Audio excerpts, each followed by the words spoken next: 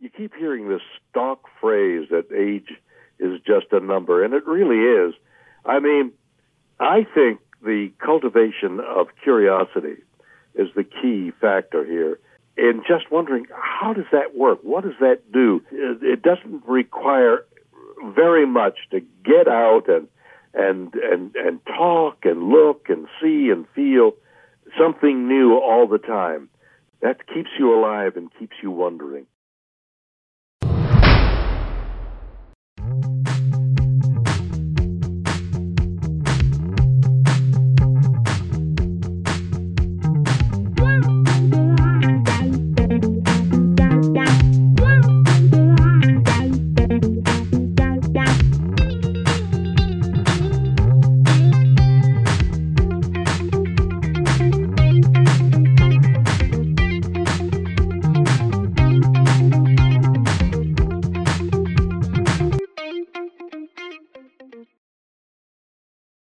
Welcome back to the Tell Them You Mean Business podcast.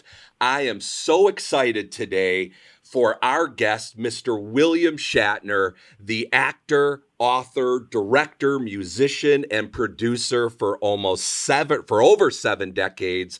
As our guest, Mr. Shatner, welcome. Thank you, God. That over 7 decades is a real, oh my gosh, that's right. It's amazing, isn't it? Over 7 decades. I mean, hard to believe. Almost as long as your firm and I have been connected. Yeah, I mean, we are so grateful for the relationship we've had over the last 14 years with you as a friend of the firm and all you've done for us and the kind words. Well, you've been such a good, loyal, I don't know how to characterize it, friend, acquaintance. It's great. And we were so grateful to hear you on B93.3 radio talking up the firm. Let's take a listen. Well, I just saw your commercial on the TV here in the studio for Hupy and Abraham. Do you remember doing that commercial? It airs all the time here in Milwaukee. I do. It's a great law office. You actually met the owner in an elevator, and he asked you to do the commercial, and you said yes, and it was as simple as that. Well, Basically, that was it. There was some stuff before and after, but rather than pulling that commercial, I think the company is that good that I've just left it there, and because it's a great law firm, and indeed, if I had a problem in that area, that's the first people I would go to. There we go.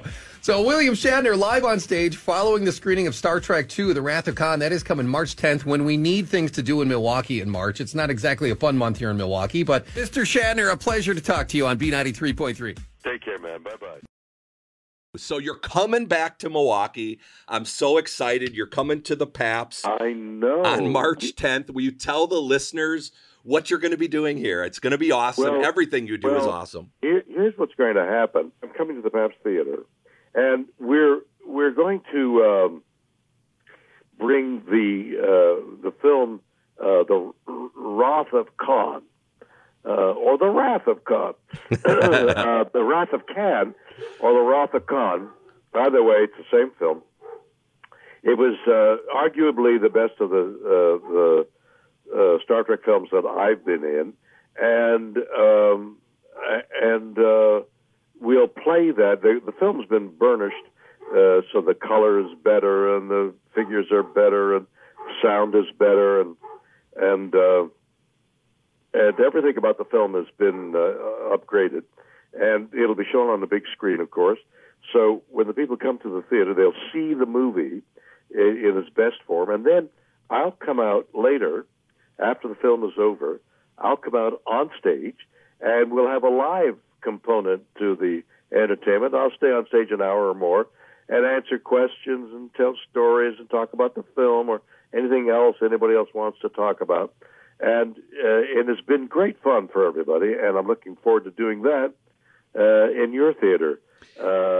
Well, for those people that have not had the benefit of seeing you live, I can tell you, having seen you live in your one-man show, it is fabulous. So we encourage everybody to go out and buy tickets early and come see this performance because we know it's going to be great.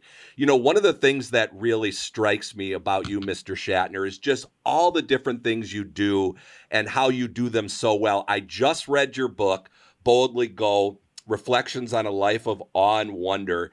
And I've heard people talk about you as having a mastery of language and being a wordsmith. And boy, does that come through in the book. Tell us quickly why you wrote this book and how you developed just this mastery of language and when that started. Well, the English, one of my kids, or maybe it was one of my grandkids, said, why do you use so many words? And I said, because words are like painting. A great painter will use all kinds of subtlety. It's gray, and then it's black, and it's black-gray, and it's blue-gray, and all the tones of subtlety and music and art and dancing, all the creative arts have subtlety of expression. And so the wordsmith, the people who write for a living, need to have at their side, in their I'm trying to come up with the right word, in their compendium of the language, all the subtleties. You know, the Eskimos have 13. The Inuit people who live in Alaska and in Canada have 13 words for the condition of snow. We have snow. It's wet snow, it's dry snow, but they have 13 words, and so the English language is equally subtle. And I love that subtlety, so you can shade the feeling that you're wishing to express and bring that to the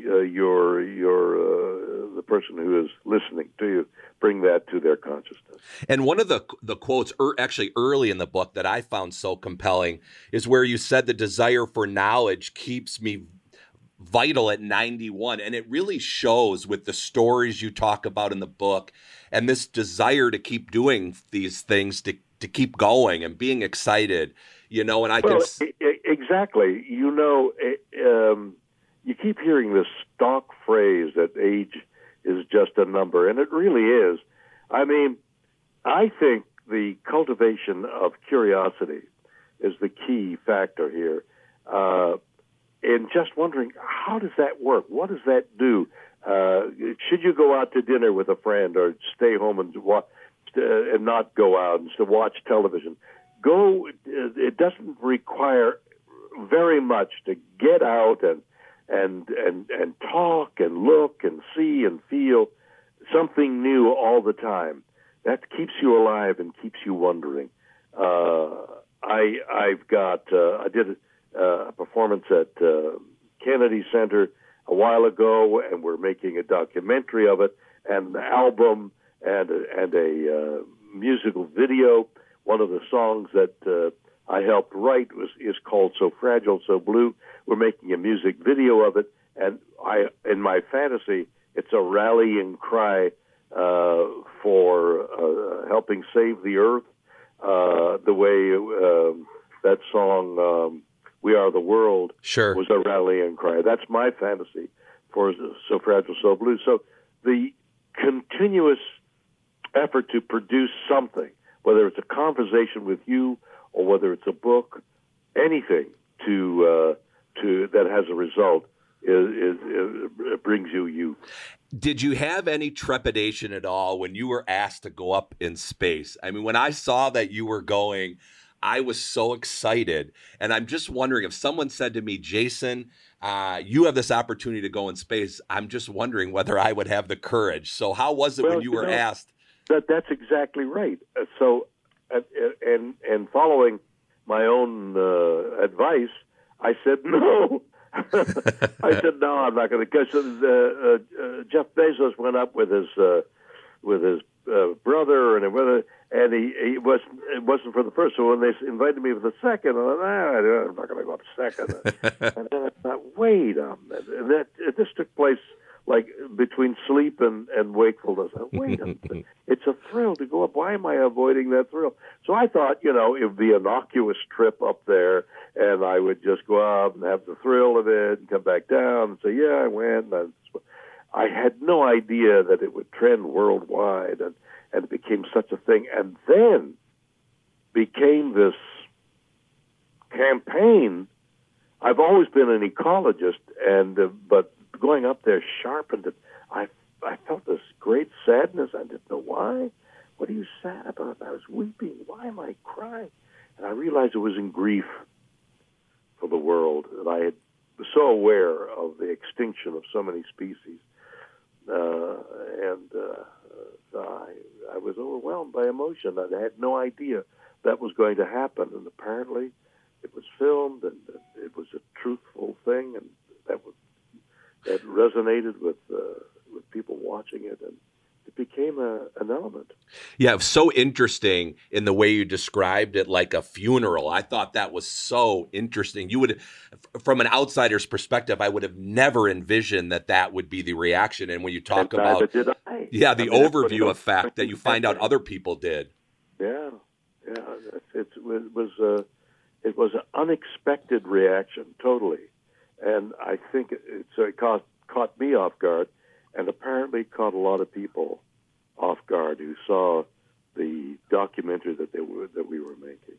Well, the last thing I want to ask you about before we let you go, and I'm just so grateful for your time, is I heard a story, and I don't know if this is true. I'm sure it probably is.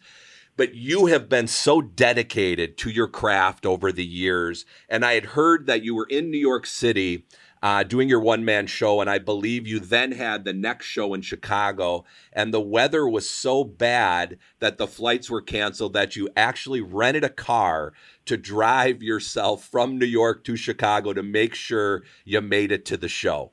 That's a true story. It was actually, the show was on Long Island. I've forgotten the name of the city, but way into Long Island, further east than New York City. And the city I had to get to was Gary, I think, which is right near Chicago. And another guy, the guy running the show, running the computer, and the guy, his name was Dave. Dave didn't drive, and we had this. I rented this little, because I landed in Newark. I rented this little 4-wheel drive Fiat. Thinking, I've never driven a Fiat. I'll drive to Long Island. I'll drive back from Long Island. I'll get on the plane, go home, and or take a plane to Chicago. And so I rented this little car, but strangely, it had 4-wheel drive, and that's what was our saving grace, because it was the big storm that year that was creeping up north to New York City. It was a nor'easter, so it was coming in from the south, and then it hit the city, and we're in Long Island. I'm listening to 15-minute reports, and we jump in the car, and Dave suggests that one of his big, heavy friends who weighed like 250 pounds get in the back seat for weight, and we drove off, and as I'm crossing across the Hudson, and the flakes of snow are beginning, because the storm is moving up from the south, and we're north of New York City. And as we drive across the bridge, the ominous sign was the blizzard was now hitting, and it did for whatever that is, 400 or 500 miles. Drove all night. Everybody had pulled over. The trucks that make that, I was on Highway 80, which is the major thoroughfare across the country north there. All the trucks had pulled over into the parking lots, into where the restaurants were, into places like that, and they looked like huddled elephants in the snow. And I'm driving in this little Fiat with 3 guys, and I'm the only one who could drive. It was massive. I didn't know that story was out there. It was massive. Well, I heard it. I got there in time for a a performance. I had heard it. I assumed it was true, knowing how hard you work and how awesome you are. Well, I cannot thank you enough for spending the time with me. Pleasure is mine. Good luck. I'm so happy to be with you. And we'll see you in March. You're a legend, and we're so grateful for you being a friend of the firm for the last 14 years. And we'll see you in March here in Milwaukee. It, and I'm looking forward to seeing you in March as well. Take care. Thank you for tuning into this episode of Tell Them You Mean Business. We are looking forward to more amazing guests, events, and stories coming up this season. Be sure to subscribe so you never miss an episode and share the Tell Them You Mean Business podcast with your family and friends. If you want more information about the topics covered on this podcast, visit hupy.com or email info@hupy.com.